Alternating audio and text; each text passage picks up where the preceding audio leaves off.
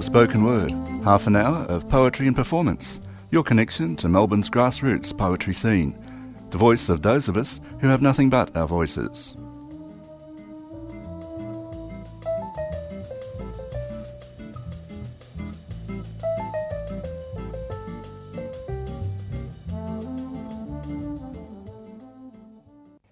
You're listening to 3CR's Spoken Word program. My name's Carmen Main, and today our guest is Michael Reynolds. Thank you so much for being here, Michael. Thank you, Carmen. I'd love to introduce Michael by way of reading his bio. So here we go. Michael Reynolds was born in Geelong in 1965 and has lived in Melbourne since the age of 10. He first came across a poetry reading at the Dan O'Connell Hotel in January 1999 and decided he'll give it a go. He took over the Passionate Tongues poetry reading in Brunswick later that year and has been running it since. He's read his poetry around Melbourne, country Victoria, and occasionally interstate. He's also the only recipient of the Sandon McLeod Award for Services to Melbourne Poetry. And he's also a genuinely lovely person. Thank you so much for being here, Michael. Cheers, Carmen. Thank you. It's a pleasure. We might just go right into it. You've got a few poems actually to read today, some by you and some by some other poets that you admire. What would you like to read for your first piece? I'll read one that's probably the oldest poem that is in my chapbook that I published a few years ago, and it's called Fabric of Feeling. Does it feel comfortable on your skin?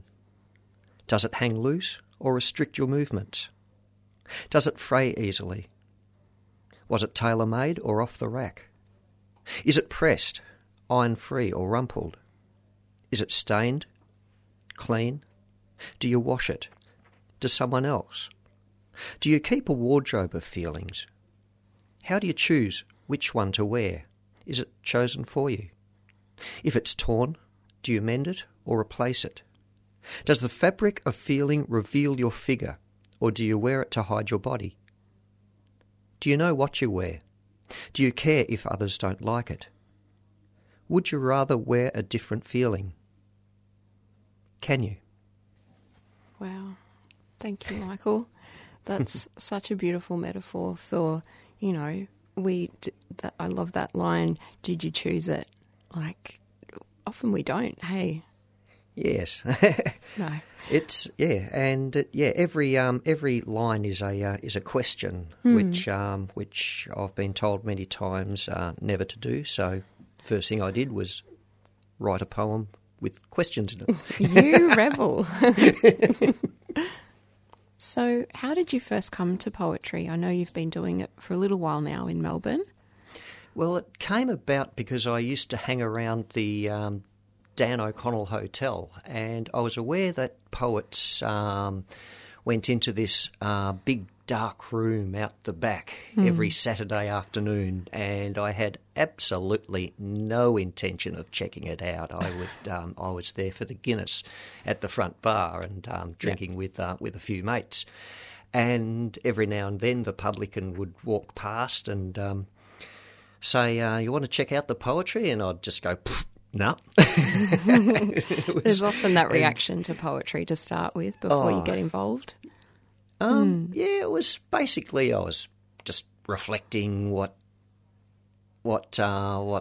my mates were like in the front bar, and we'd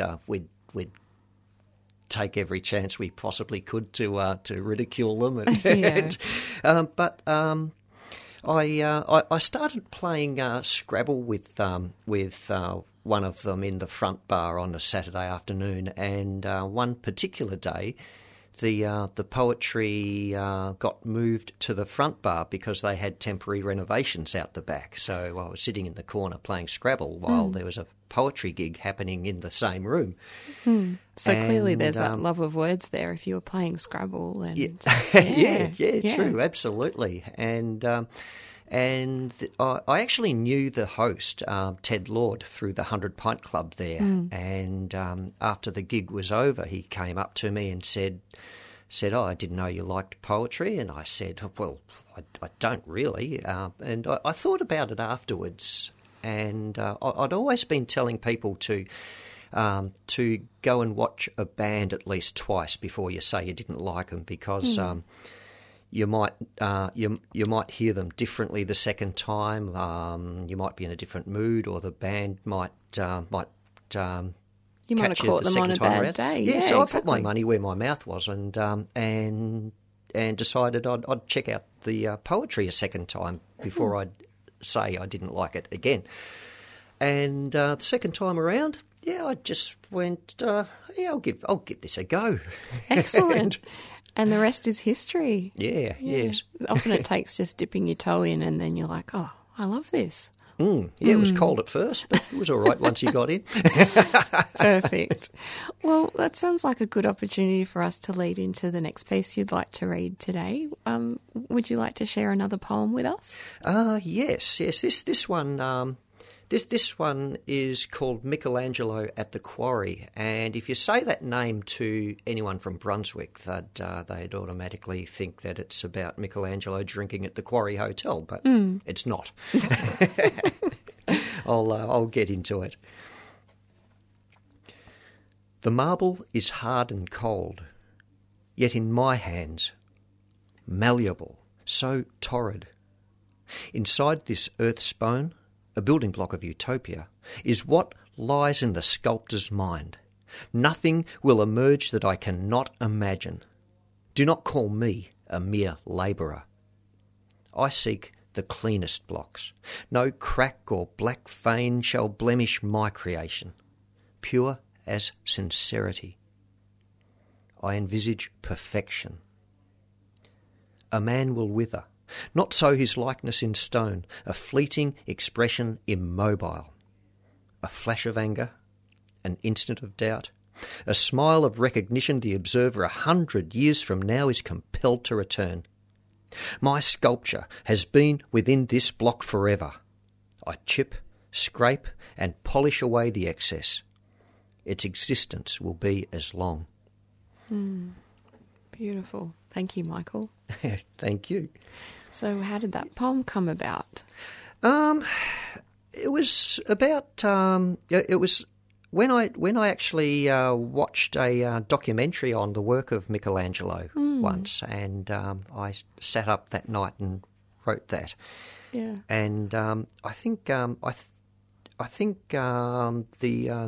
when he describes the marble as malleable, I think that's his own word that they've quoted.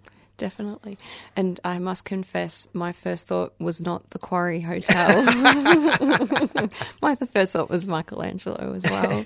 So yeah, thank you. Funny thing about this particular poem is there's a line in it, pure as sincerity, and I'm putting tabs on myself here a bit, I think, because why not? I've used the word sincerity or sincere in its original meaning, which is without wax. In the ancient Roman days, when they had little statuettes for sale in the marketplace, they had sine cire written on signs next to them to say, there's no wax covering any blemish on these statues. And I went to a gig in Gippsland that was hosted by Yvette Stubbs, and there was actually a candle that was spilt on one of my books, and this wax just spilled all the way across the cover. And the poor person that did it was so upset. And I said, no, it was meant to be. So for ages, I had this book that had wax all over the cover of it, and I thought it was very fitting because of that line. That line, perfect. Oh, and isn't that a beautiful thing that you can just see the beautiful idiosyncrasies rather than getting upset or angry at those sort of situations? Yeah, absolutely, yes. It's a real gift, definitely. You're listening to 3CR's Spoken Word program. My name's Carmen Main, and we're here with Michael Reynolds. This is his third piece for today. One of Us, for John Norman, 1940 to 2002. At the Dan O'Connell Hotel, angry young man, fists clenched, stands over Johnny. But Johnny is one of us. plastic leg crossed, cigarette in one hand, Guinness in the other. Eyes narrow, replies, "No, I will not shut up. I will not be silenced. I shall rave on as much as I damn well like." Johnny's 100-pint club shirt brought to Angry Man's attention. 20 more here. Angry Man's girlfriend takes him away. Johnny grins, continues oration, amusing and angering 100-pinters. We let him do it. He's one of us. We'll know he'll be quiet when Pat McKernan sings, but he'll upstage the dancers by marching through them. When the song finishes, he'll quote biblical text, or Shakespeare, or Elvis. We'll all say, "Shut up," and he'll grin. He's one of us at the art house. First one there, his Monday night chair near the fire is his throne. Smoking the tree of life, he surveys and comments on all. The microphone may be at the other end of the room, but the stage is wherever he is. First on the open mic, if the MC's introduction is too long, he'll join him or her and carry on regardless. Kubla Khan was written 200 years ago for Johnny alone to recite.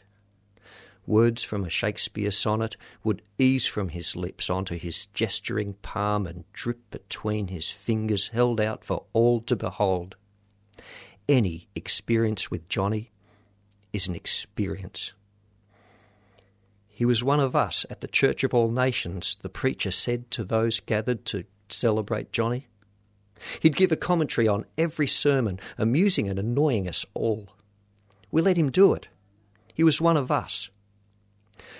Flowers piled high on his coffin, tear-eyed pallbearers marching. His final exit to standing applause.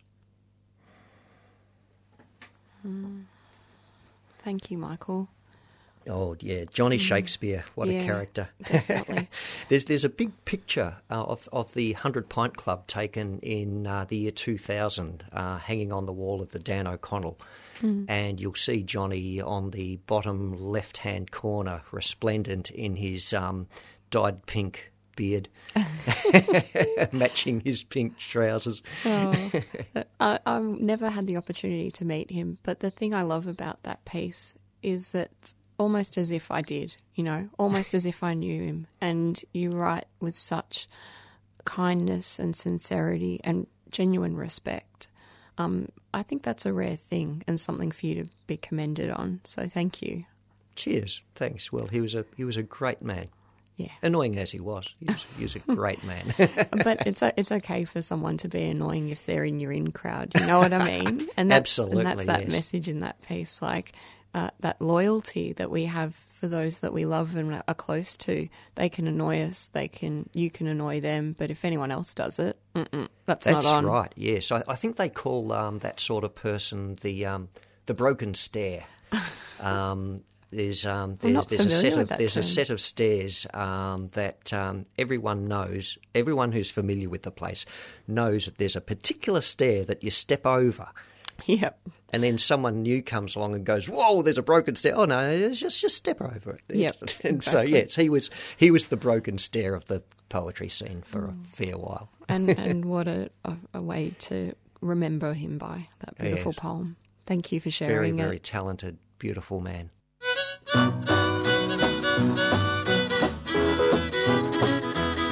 Came in last night at 10:30. That baby of mine wouldn't let me in, so move it on over. Move it on over. Move it on over. Move it on over. Move over, little dog, 'cause the big dog's moving in. She's changed the lock on our front door. My door key don't fit no more, so get it on over. Move it on over. Scoot it on over. Move it on over. Move over, skinny dog, 'cause the fat dog's moving in. This dog house here is mighty small, but it's better than no house at all, so ease it on over. Move it on over. Drag it on over. Move it on over. Move over, old dog, 'cause our new dog's moving in.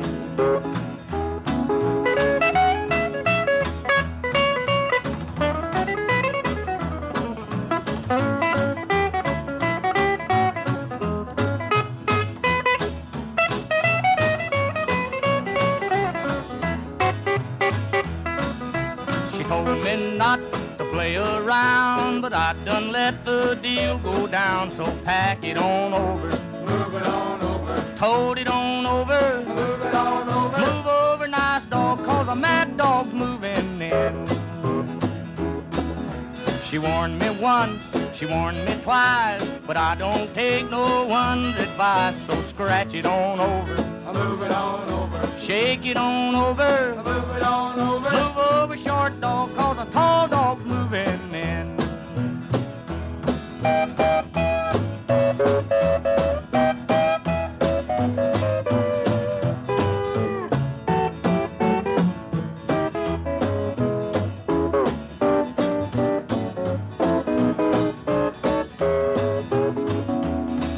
She'll crawl back to me on her knees. I'll be busy scratching, please, so slide it on over. Move it on over. Sneak it on over. Move it on over. Move over, good dog, 'cause a mad dog's moving in. Remember, pup, before you whine, that side yours and this side mine, so shove it on over. Move it on over. Sweep it on over. Move it on over. Move over, cold dog, 'cause a hot dog's moving in. You're listening to Spoken Word on 3CR. My name's Carmen, and we just heard from Hank Williams with the song Move It On Over. It's one of my favourites, actually, of Hank Williams. My dad introduced me to that sort of honky-tonk country music and honky-tonk man, and it's one that Michael picked from a selection of CDs I brought today. Thanks for picking that one. I loved it. No worries. I absolutely loved that song. It was. I picked it because some years ago I got right into the records of George Thorogood, and it was one of the songs that he covered. So I had to look up Hank Williams from there, and discovered a whole new load of music which really wowed me. Yeah. So I can thank George Thorogood for introducing me to Hank Williams. And in terms of music, I know you're quite passionate about music, in particular local music, and making sure that it's, that there's an audience for it and that you document it, and you do that through photography, which is just incredible. I absolutely love doing it, and I've got poetry to thank for photographing music, actually, because I started photographing the poetry scene probably about 17, 18 years ago, more as a record of the scene than anything else. And I was using film at the time, so I'd be lugging around one or two photo albums with me to show people what I'd been taking, and especially at the Dan O'Connell readings. And it didn't take me long to realise that people would feel as if they're a part of the scene if their photos were in that album.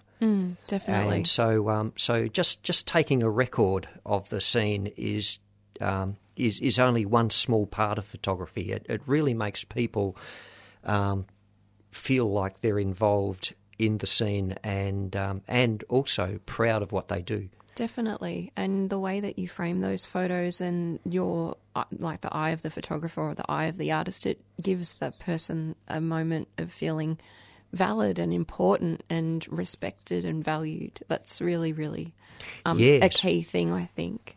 Yes. There was a gig called Babel in the early 2000s that combined poetry with music, and that's really when I started photographing musicians.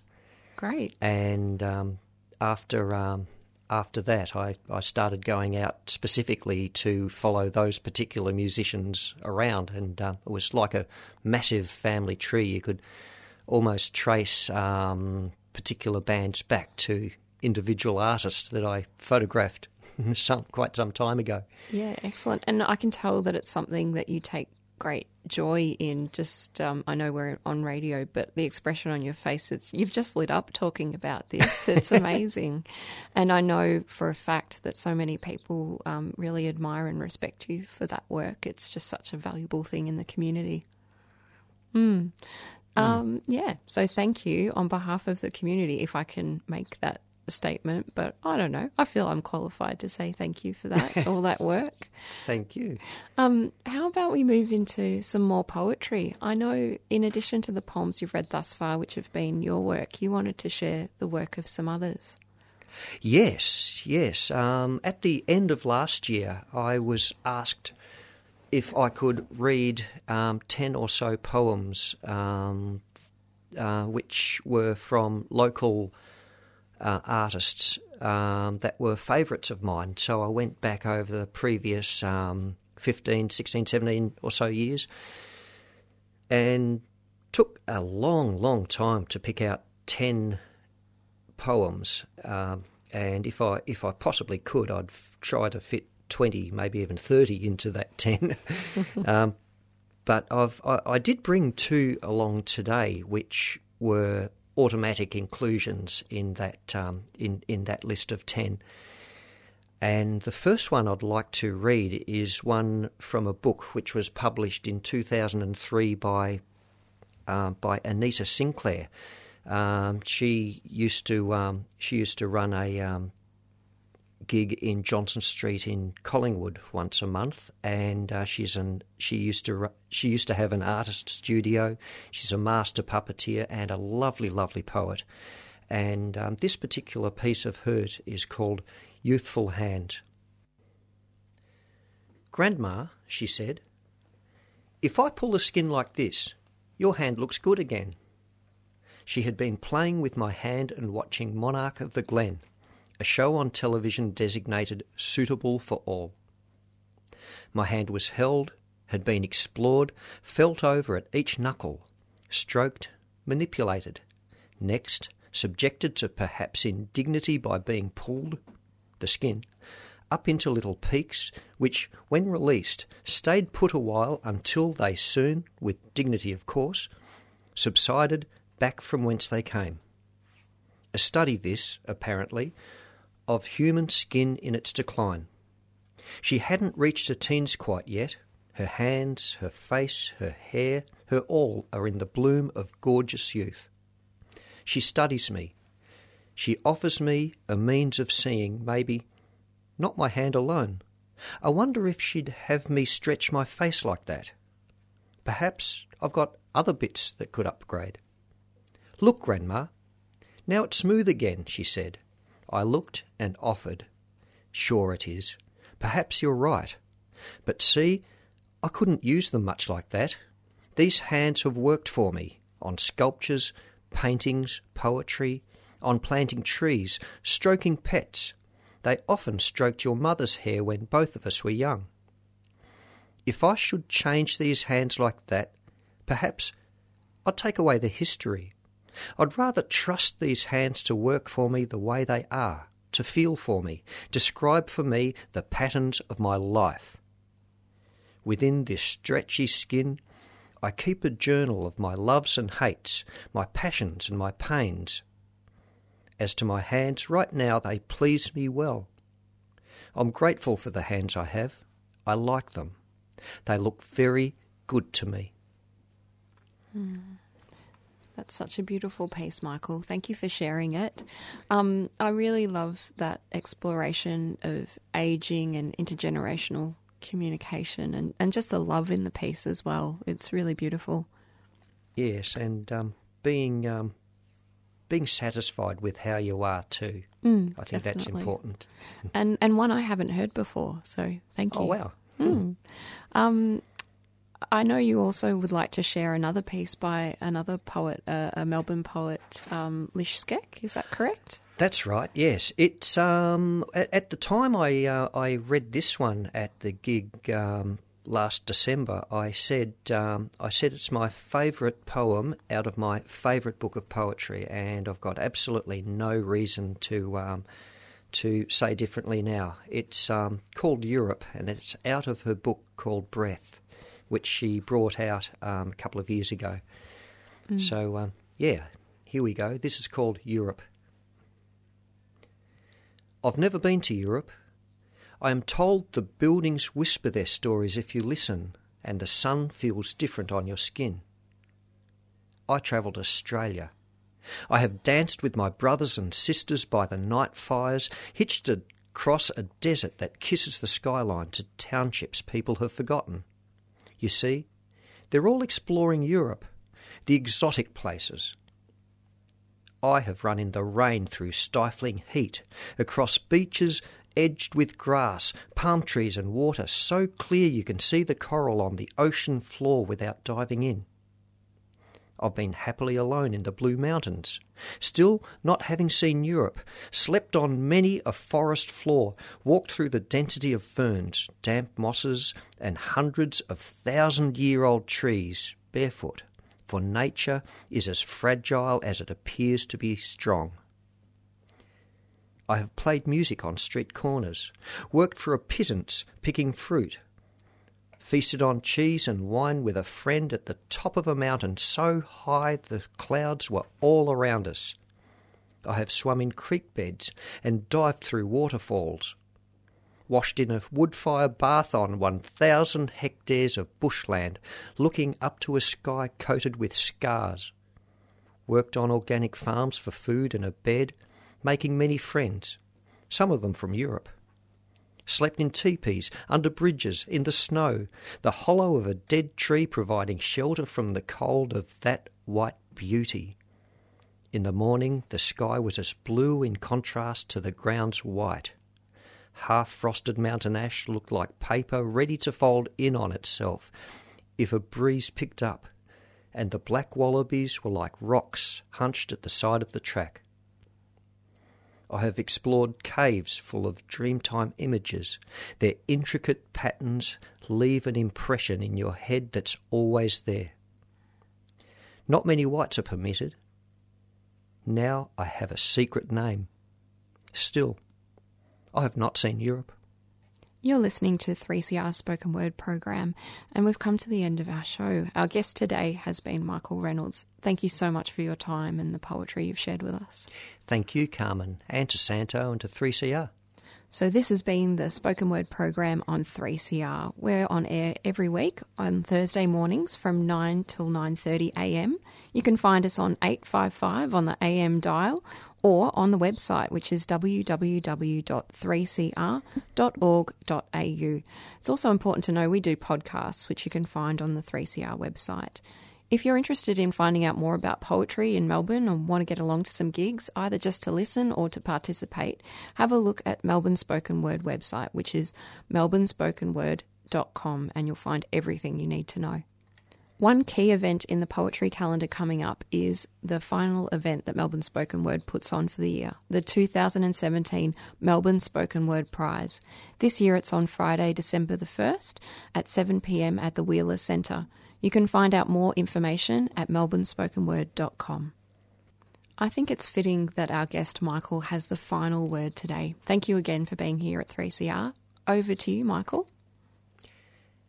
And finally, this poem is called And Finally, which immediately precedes the last one is.